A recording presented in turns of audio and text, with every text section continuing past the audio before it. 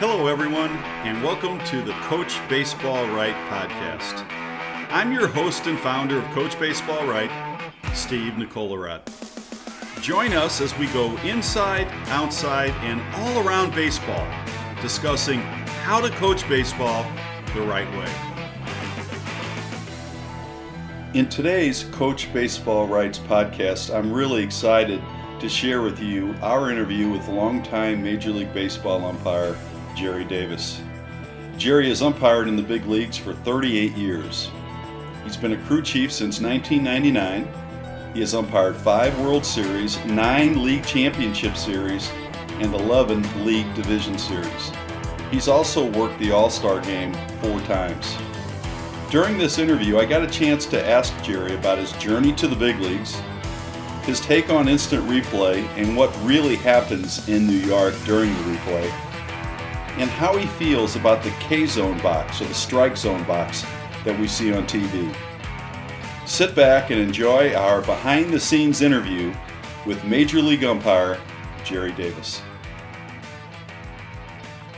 Hi, everybody. We are here with Jerry Davis, Major League umpire for over 38 years. Jerry, thanks so much for being part of the Coach Baseball Right podcast.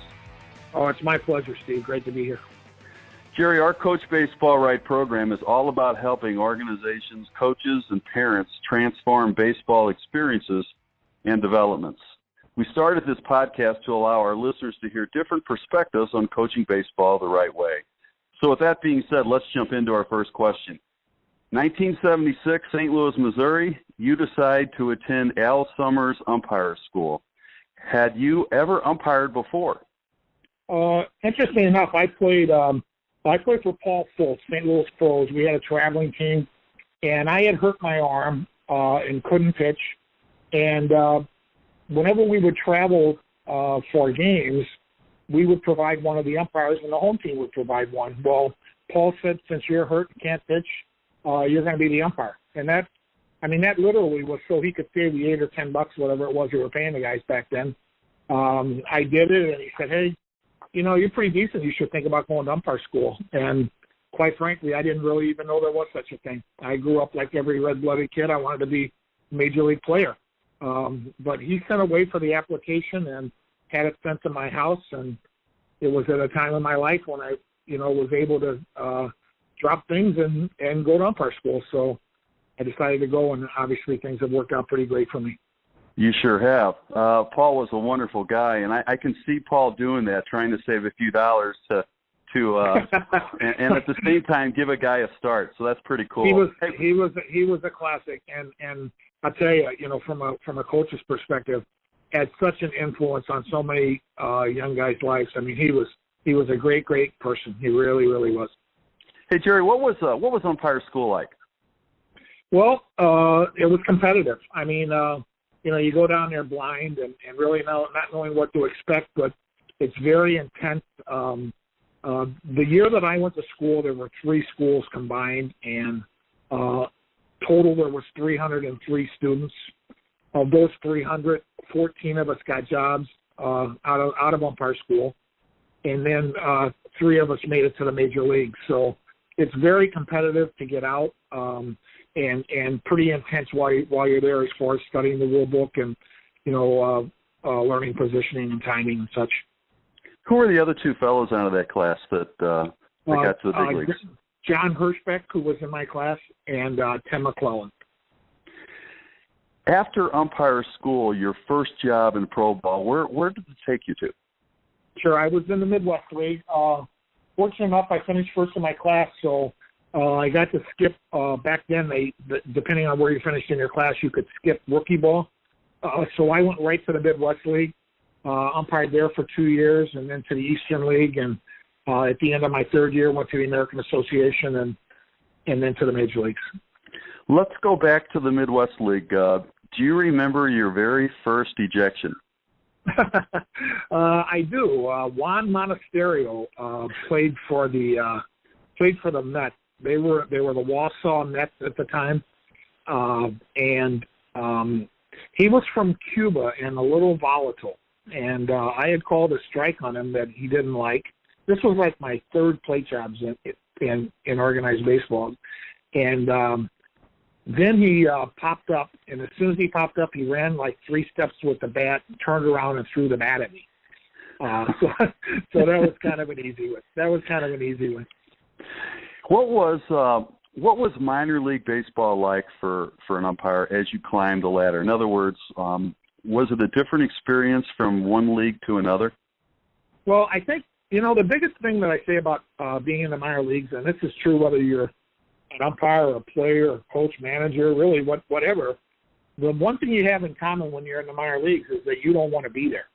You want to keep moving up, and quite frankly, back in those days, as an umpire, the way you moved up was you had to, like, quote unquote, win the argument. You had to either yell louder than the other guy or have the last say, that kind of thing. So it was the mentality that you had to win the argument, which was, it helped me to some extent, but the truth is once I made it to the major leagues, I learned a lot, and that's not always how you win arguments.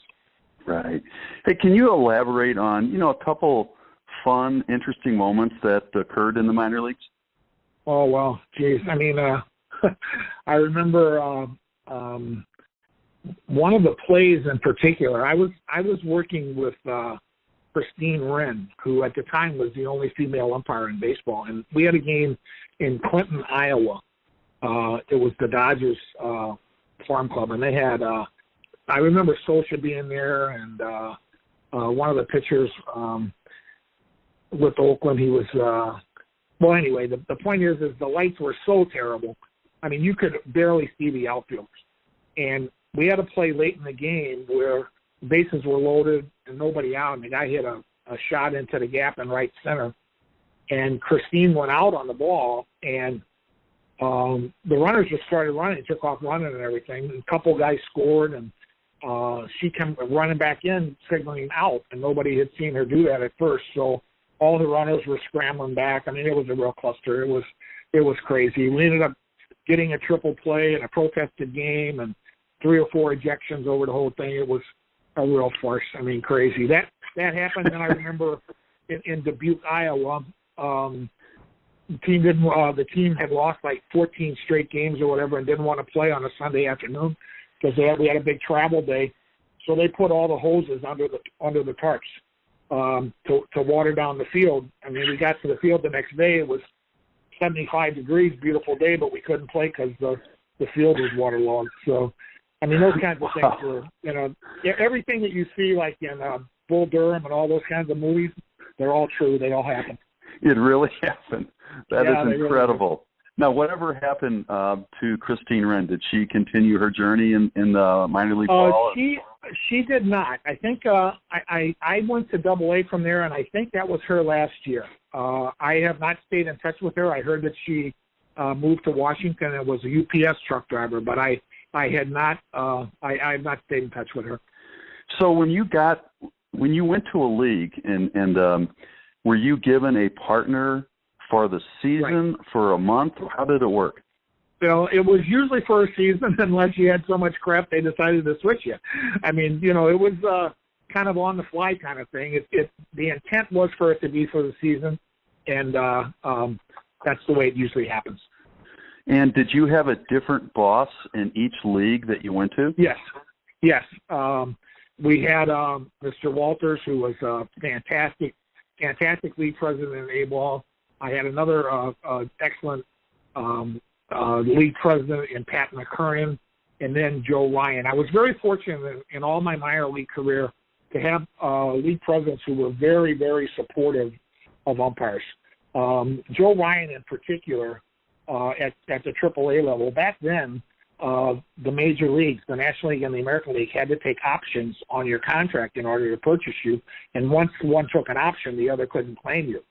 So he scouted umpires, and consequently, the American Association had a lot of prospects that were going to be going to the major leagues. So he was really great, really a great league president. Where were you when you were notified you were going to go to the big leagues? Do you remember the place? Oh, absolutely. It was I remember the place, the hotel room. It was 2:19 in the afternoon. Yeah, it was in Wichita, Kansas, 1982. That's obviously that's the culmination of your career dreams. So sure, those are the kinds of things that stick out in your mind. And who made that call? How were you informed? At the time, the director of umpiring was Ed Vargo. He called me and said that I had to be in Montreal for the following game. And interesting enough, they were playing the Cardinals. My being from St. Louis was a very special day. Oh, that's awesome. So your first major league was the Expos and the Cardinals. Yes. And you remember your partners that day? Oh, absolutely. And another thing to show you how old I am, I guess.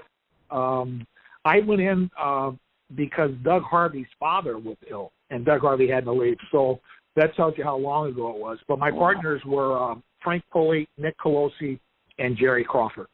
And a little antidote to that, I worked third base, and my first call was like in the fourth or fifth inning. I called somebody out at third base, and it was the last out of the inning. And back then, they just rolled the ball to the mound.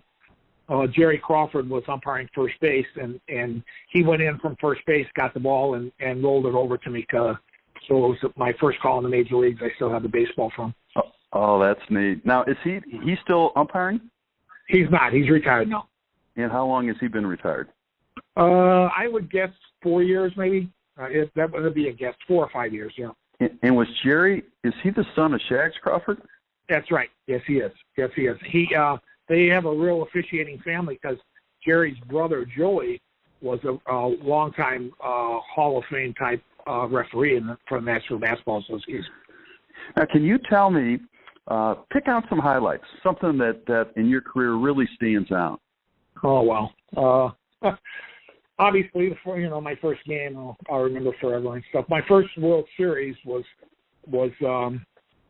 obviously one that I refer to a lot. That was in 1996, and that was the Yankees and the Braves. The Braves won the first 2 games in New York, and then we're headed back to Atlanta.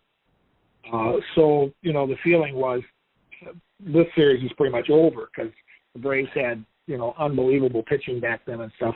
And the other thing that was a factor back then was that the rotation was different than it is now. The rotation was on seniority, and it was reverse seniority. So I was the youngest guy on the crew and scheduled to work Game 6. So obviously the Yankees won those 3 games at Atlanta, and we had to go back. We had to go back to New York. So I had to work Game 6, but it was obviously something that stands out. I mean, it's a memory for a lifetime. That's neat. Any particular crazy things happen in that World Series? Let's see. One of the things that comes to mind is I know that Cox was really unhappy with Tim Welke with his strike zone, and the next night, Tim was working right field, and we work a 4-man system during the season. 6-man system, completely different. There's a pop-up over by first base, between first base and the right fielder, and Tim is navigating his way between the second baseman and the first baseman, and the right fielder coming from behind ran into him, and would have had a chance to catch it. So Cox went all nuts again and everything, but that was part of the game. It wasn't good, but at least the Braves won that game at least. Hey, when you do something this long, and it's not an easy thing to do, there's got to be some difficult moments that you experience. Would you mind sharing a few of those with us? Well, sure. I mean, regardless of the persona that we try to emit, the truth is that we miss plays. We're human. The most difficult thing, obviously, of our job is the travel. I mean, we do 120 games a year, which in and of itself is difficult. But when you combine that's every 3 or 4, that's 3 or 4 days at a time before you travel. And anyone who travels for a living, anyone who thinks traveling is glamorous doesn't have to travel for a living. Unlike the players who have charters, we have we fly commercially, so we're involved in all those flight delays and the room reservations being screwed up, and we're human, and those things make it really difficult. The idea of all the travel and being away from their family is very difficult. Have you ever arrived at a site and didn't have your equipment? Yes, actually, that happened to us in Philadelphia, and we kind of put a hodgepodge together and stuff with some dark pants and things like that. I mean, it's really amazing with all the travel that we do that it doesn't happen more frequently. And only until maybe, I want to say 6 or 7 years ago, we didn't have any extra uniforms. Now, at least there's an extra trunk there that, has several uniforms in it, so we can try to patchwork things together. But back in the day, we just had to makeshift our own. Jerry, when you think about your career and like most officials, there's always guys along the way that seem to help you from the umpiring ranks. Who were the guys that you would say, hey, these fellows really had a special place in your career? Sure. Well, all three were crew chiefs. The first was Bruce Fermi. Bruce, quote unquote, discovered me at Vero Beach when I was in A-ball working on one of the backfields. I mean, they were scheduled to do the major league game there at 1:00, and we had a game at 11 on one of the backfields, and he came back and watched. I was working the plate, and he was influential in my being looked at by the National League.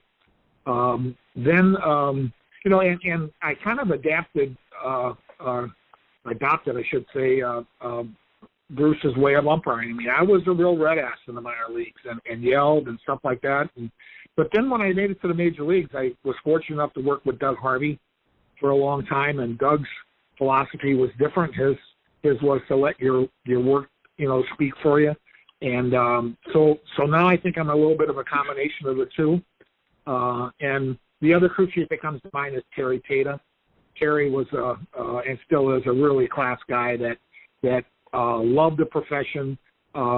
We did a lot of dining and seeing sights and things like that and stuff. So I'd say those three probably had the most influence on me. Hey, when you go to spring training, or when umpires go to spring training, what's spring training like for an umpire compared to a player? I mean, what do you do down there? Do you have to do anything special to get ready, or you just go out and umpire games? We just go and do the games. Now, if you have, we have our meetings coming up the 22nd through 25th of January, and if there's, if you're nicked up or bruised or whatever, anything that you might have wrong, they have a rehab facility. I go to Arizona every year. They have a rehab facility there and in Florida where the umpires can go there in the mornings before their games if they need to. But generally speaking, you go there, you do the games. I stay in Scottsdale, and because of seniority, probably have the least amount of travel. Most of my games are in the vicinity where, it's less than 35, 45 minutes to my games. And the thing that's nice, too, is that the vast majority of our games are day games during spring training. So, you get to live like a regular human during the spring and go to dinner and things like that. Hey, during the baseball season, you live out in San Diego, is that correct? I live in Huntington Beach. It's between Los Angeles and San Diego, yeah. So how many games can you work within driving distance of your home? Well, that's one of the things that is another advantage because of seniority. We bid on our schedules in its entirety by crew chief seniority. So consequently, I bid on schedules that have a lot of games in for Dodgers, Angels, and Padres. So I'm going to get an extra, 2 or 3 series probably in each city for that reason, because it's, it's less travel and it's nice to put your head on your own pillow, instead of being on the road. So that takes me to this question: if you're on the road, okay, you're in the middle of a long road trip, so to speak. What's a typical day like for a major league umpire who's got an evening game? Well, Actually, most of our days revolve around the travel. We're either traveling into the city or preparing and making sure our flights are all copacetic and stuff to fly out of the city. When it's, mid-series or whatever, a lot of guys play golf, a lot of guys work out, a lot of guys play tourist. I mean, the general kind of thing that you would expect. We have to be at the ballpark like maybe an hour 15 to an hour and a half before game time. But that's it, that's it during the season. Now let's talk a little bit about that strike zone. When we watch a game on TV now, we have a strike zone box, so to speak, and I guess it's pretty much for almost any game that we see. First of all, would you say that box, the one that the fans see, is it accurate? Absolutely not. And I think the vast majority of the fans and even the players to a great extent now realize that that's not the case. That's a one-dimensional square on there. It's not three-dimensional at all. And the rule is if any part touches any part of the ball touches any part of the plate, and you can't tell that in one dimension. So when you guys are actually graded, what kind of a system are you? I'm assuming you guys are graded on every pitch. What kind of a system does Major League Baseball use?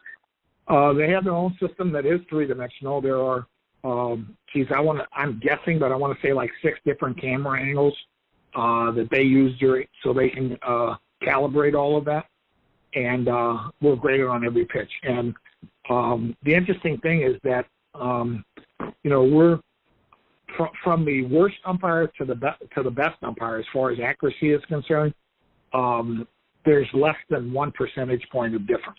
Wow. One of the things that MLB wanted to accomplish by combining the staffs was to uniform our strike zone, and I don't think there's any question that they've done that. So that, relatively speaking, when a pitch is a strike in the third inning on Tuesday, it's going to be a strike in the 7th inning on Friday.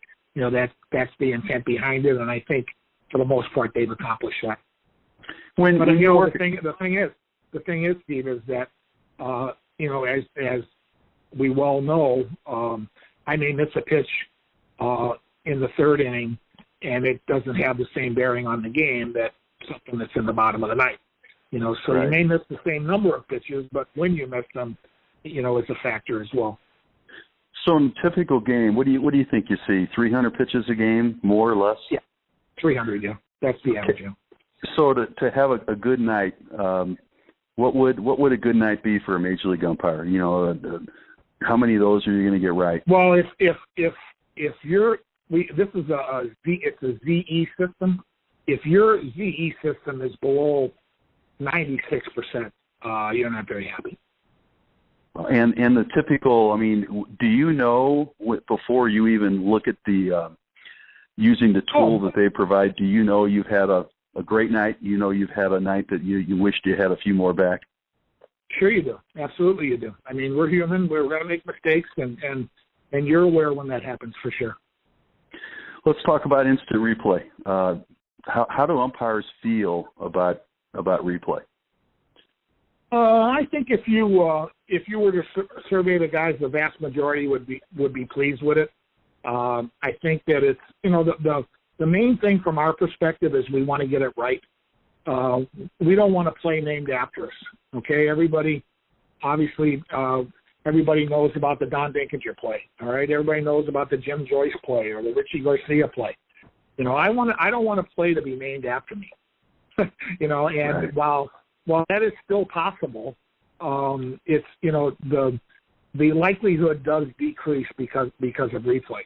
Dinkinger is a perfect example. Don was one of the all-time great umpires we ever had, and he's remembered obviously for the play in St. Louis in 1985. Well, 6 years later, he worked Game 7 behind the plate in '91 with the 1-0 game between Smoltz and Jack Morris. Was phenomenal, and unless you were an umpire, you don't remember that at all. I've been I've been to dinner and out with Don a number of times, and whenever he's introduced, it's, hey, aren't you the guy? And that's something that he's got to live with, forever. When, the truth is he was one of the best we ever had.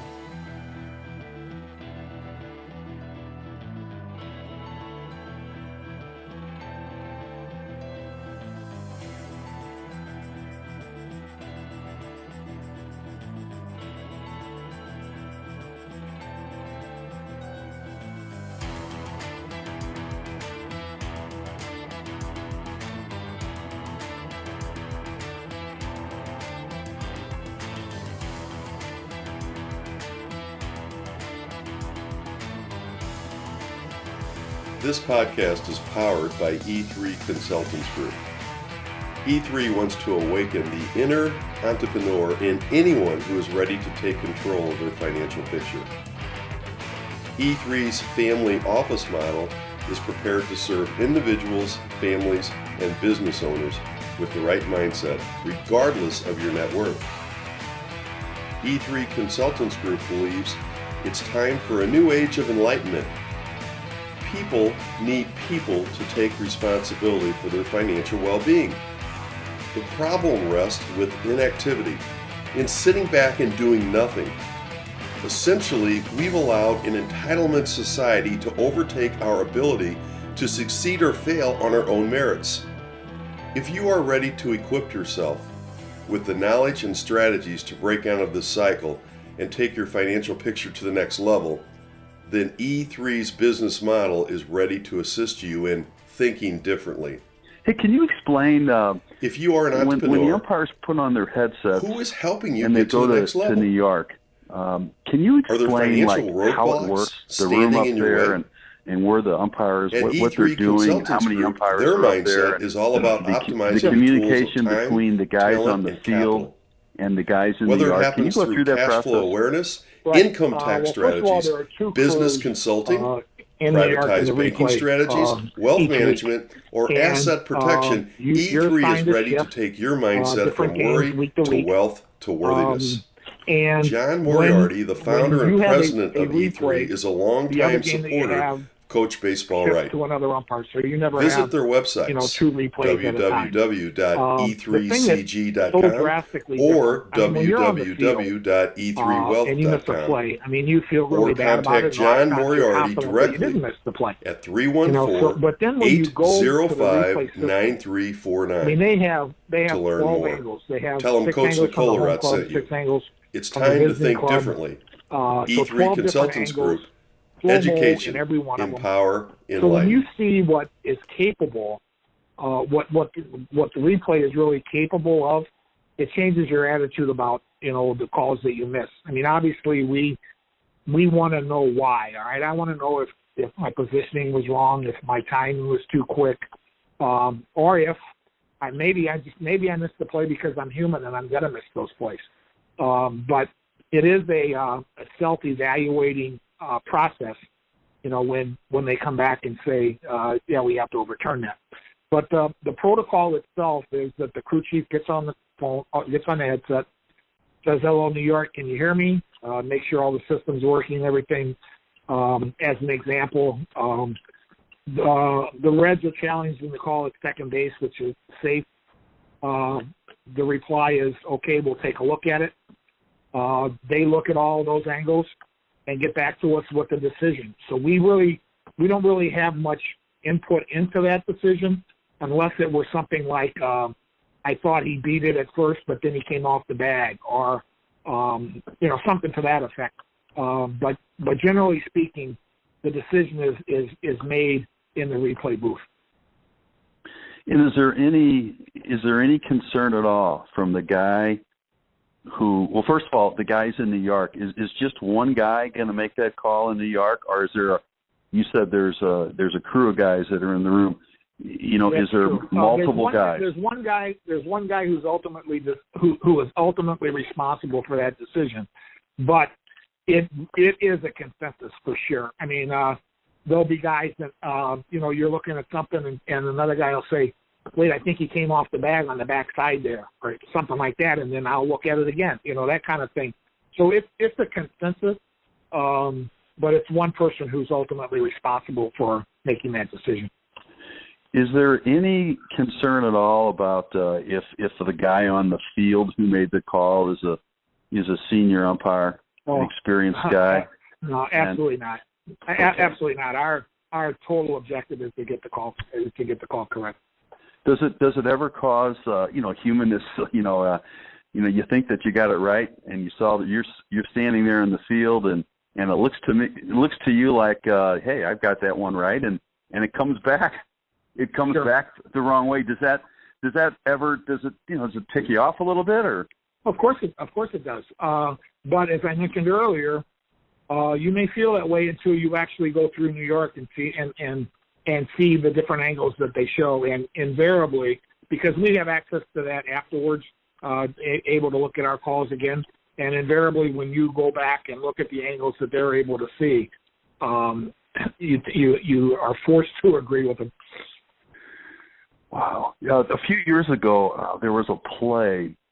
It was about the slide rule, and it was the on the field they called the guy going home. They called him out, and it went to New York, and they reversed it. And it was just one of those plays where I guess what made it really more difficult than anything, it was the first year, I think, of the new rule interpretation. Can you go over what that rule is? Well, obviously, it's been referred to as the Buster Posey rule. He hates that it's called that, but that is how it evolved. And the whole intent is that you don't want the runner to leave his running path, not necessarily a baseline, but his running path in his attempt to score. And if he deviates his path and initiates contact, then he's going to be out regardless. There are, and you don't want the catcher to be able to quote unquote block the plate, and that's obviously up for interpretation as well. But you don't want him to be able to block the plate unless he is either in possession of or in the process of fielding the throw. So that's basically the gist of the rule. But obviously there are different interpretations of it. And I mean, I understand the fans' frustration. I mean, I'm a big Green Bay Packer fan. Okay, so I see a lot of times where I can't believe how that decision came back. But with that being said, I mean, the vast majority of times, if we don't get it correct on the field, it's corrected by replay, and consequently doesn't have an adverse effect on the game. Has replay changed, say, the skill set of an umpire? And I guess what I'm thinking about there is, it seems to me that in the old days without replay, you could be umpiring the bases and you could have something crazy happen at any time, whether you're behind the plate or on the bases. And it seems today there's not nearly as much of that takes place. Has that changed the skill set of an umpire in handling situations? Well, for one thing, the handling situation thing that's an easy thing because there aren't as many situations anymore. I mean, years ago, a runner would slide into second, you call him out, he pops up, throws his helmet down, and gets in your face, and here comes the manager, and you have a situation to handle. Nowadays, when you call him out at second, all he does is point to the dugout and put his hands on his ears, telling him to go to replay. So there are quite a few less situations that that develop because in the first scenario, obviously a lot of things can change when you eject a guy and he goes crazy and you're back at him and all the things that occur with that. And those things, while they happen sometimes, don't happen with the same regularity that, they used to years ago. As far as the skill set, one of the things that I see myself doing for sure is especially true on steal plays, because now you've seen a number of times where a guy will slide into second and he's safe, but his momentum will cause him to rise above the base by a couple inches, and the player keeps the tag on, and in replay that's reversed to an out. So I find myself, at least attempting to see if I feel he may have come off the base where, before it was if he beat the throw, he was pretty much safe. But now I'm conscious of paying a much more closer attention to see if he comes off the base. So I guess that affects your timing a little bit. Exactly. Can you explain the procedure that you guys use when teams start to throw at each other? Well, obviously, again, from an intent standpoint, we want to try to protect the players. There's no allowing the guys to get back at, that, well, he hit my guy, so I should be able to hit him and all that stuff. Our objective is to protect the players and to stop the situation from escalating. And, again, I can understand the fans' frustration for that very reason, because probably their best player just got hit and nothing was done. And then as soon as their pitcher hits the guy, there's a warning or an ejection and things like that. I can understand that frustration, but the intent behind it is to try to stop situations from getting out of hand. Yeah, I think you and I and most umpires, all umpires, and I think most fans would agree that umpiring is pretty darn good. But how is it? Well, I'll agree. I'll agree with Steve. You got me there. Is there a way we can improve umpiring? We're all trying to improve, whether we're coaches, we're players, we're broadcasters. Everyone's trying to improve their skill set. How do we go about improving umpiring? I think we've taken a lot of the steps to do that. From we mentioned earlier that I've been around a long time and stuff, and in the past, the case was when you made a call, if you were blocked out or the guy dropped the ball or whatever, that didn't really matter. You had to die with that call. And that's not the case now. I think we as crews around baseball get together and discuss things far more than we ever did. And obviously we have replay that, takes care of the majority of those things. So I think things are going in that direction. I think there's room for continuing education that we should look at, to keep things going in the right direction. How would you say the game has changed in your 38 years? What have you seen? Well, I don't think there's any question it's the specialization of the pitching. I mean, and we're in the midst of a change in that regard now as well, as far as the opener and staff of relievers and things like that. But for when I first went to the major leagues, if you were in the bullpen, it was simply because you weren't good enough to be a starter. That was the reasoning behind it. And now they've evolved from Whitey Herzog started the closer kind of aspect that Tony La Russa took to another level, but now there's not only the specialization of a lefty versus lefty kind of setup, but now managers are recognizing that a game can be saved. Doesn't have to be the ninth inning to save the game. If the meat of the order is coming up in the seventh, you bring in what you feel is your best matchup in the seventh inning instead of waiting till the ninth inning. So the specialization is what's really changed the game, and consequently is what caused the lengthening of the games. I mean, again, you don't see pitchers pitching into the sixth or seventh inning that much anymore. And I mean, years ago the average number of pitchers was like 5.2, and now it's 8.2. When you have three more pitching changes a game, you're going to have longer games. You know, I remember as a little kid, I'd go and watch Bob Gibson pitch against Juan Marichal or Fergie Jenkins, and you'd have a 2-1 hour and 35-minute game, and Exactly. those were great days. Hey, let me ask you this: the future of umpiring. I mean, what do you see more technology coming in? Do you see what's the future of umpiring as it comes to technology? Where are we going? Well, I think it's possible. I think, those things are being explored. I know, the electronic strike zone has been in the news the last couple of years, but, the truth is I think there would be a lot more frustration with that, to be honest with you. I mean, if you had a little, chip in the ball, for example, and I mean, there are pitchers at the major league level who can throw a pitch that will bounce on home plate and cross the strike zone.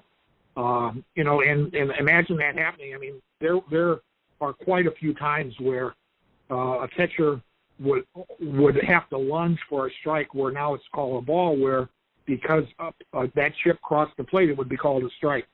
So I think there would be a lot more frustration if we did evolve into that.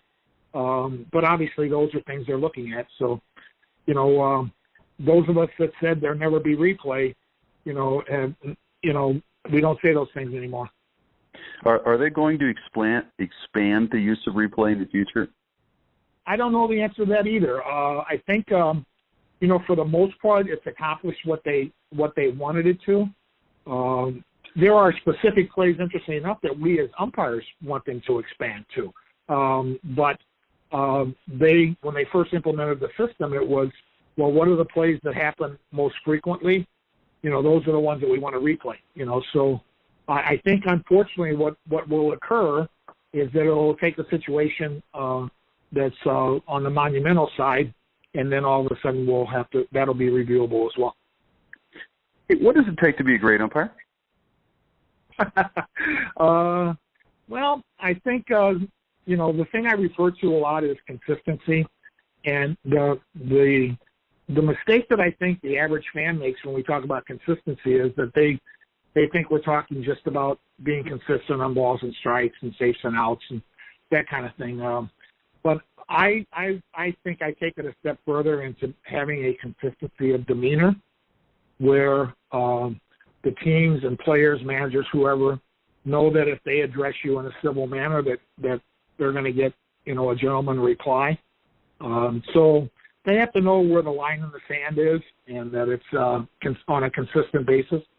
So I think to be a great umpire, you have to have a consistency of your demeanor. Hey, what is it that fans don't know about umpires, but you wish that they did? Well, actually, I think they're learning more. I think replay even before we used it as a decision-making process, replay, when it first became available, just for the fans to see the thing in slow motion was very good for us, because years ago when we made a call that went against your team, we were just automatically wrong. It was, kill the bum. But now, whenever there's a close play, it's interesting because the mindset of the average fan, which, interesting enough, the word fan is short for fanatic, but the mindset of the average fan is that, they're usually right. They do a pretty good job and stuff. And to allude back to one of the questions you asked earlier about the process of when we go to the headset, I can't tell you the number of times when we go to the headset and they're showing the slow motion replay on the scoreboard. We're looking in the stands, and half the people are saying safe and half are saying out, and they're looking at it in slow motion. Right. So right. So I think the mentality of the fan has changed in that regard. In that they realize that when we do miss a play, and the players have really fallen into this category more and more, is that we miss the play because we missed it, and not because we're trying to stick it to somebody. And that's really changed the mindset, I think. Hey, Jerry, I know we've got some people out here listening to the podcast. They're interested in umpiring. What would you recommend? What do you suggest? How do they get involved in umpiring? Well, as I said, when I went to umpire school, I didn't even know there was such a thing. And for those that are that are thinking about it at all, I first would go to try to find some high school or college camps in your area to go and get a little sniff of it, see if it's something that you think you might enjoy. Go to a few of those, and if you still have that desire to do that, I certainly think it's a dream you should pursue. It's been a wonderful career for me and my family, and I've been just so blessed. So if you believe it's something that you want to do, then you should look up and see about going to one of the umpire schools. Hey, Jerry, what's the future hold for you? What might you be interested in doing when the time comes for you to step away from umpiring? Well, I've become involved with Little League International in the last couple of years. We are in the process of developing a junior outreach program to train junior umpires, and I'm really excited about that. I think that it's going to give me an opportunity to give something back to the profession by training those that are young and think they may want to be umpires. So that's an exciting thing for me. Is there any possibility or any interest in maybe doing some work with Major League Baseball? Well, sure. I mean, I know my personality well enough that I'm not really a cold turkey guy where I can, decide to retire and, not be a part of it. So it's something that I would, certainly be interested in because I want to stay involved in the profession. I love it. Any thoughts on youth baseball? Any thoughts on the amount of games kids play? Any thoughts at all on that subject? Well, I guess my perspective would come from an umpire's point of view. One of the things that we're talking about at the Little League levels, because we want to not only recruit and train umpires, but we also want to retain them.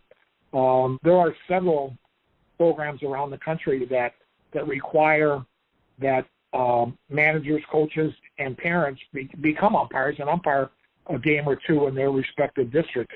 And I think that would go a long, long way to helping the parent realize what the umpire on the field is going through and put a different perspective on things for them as well.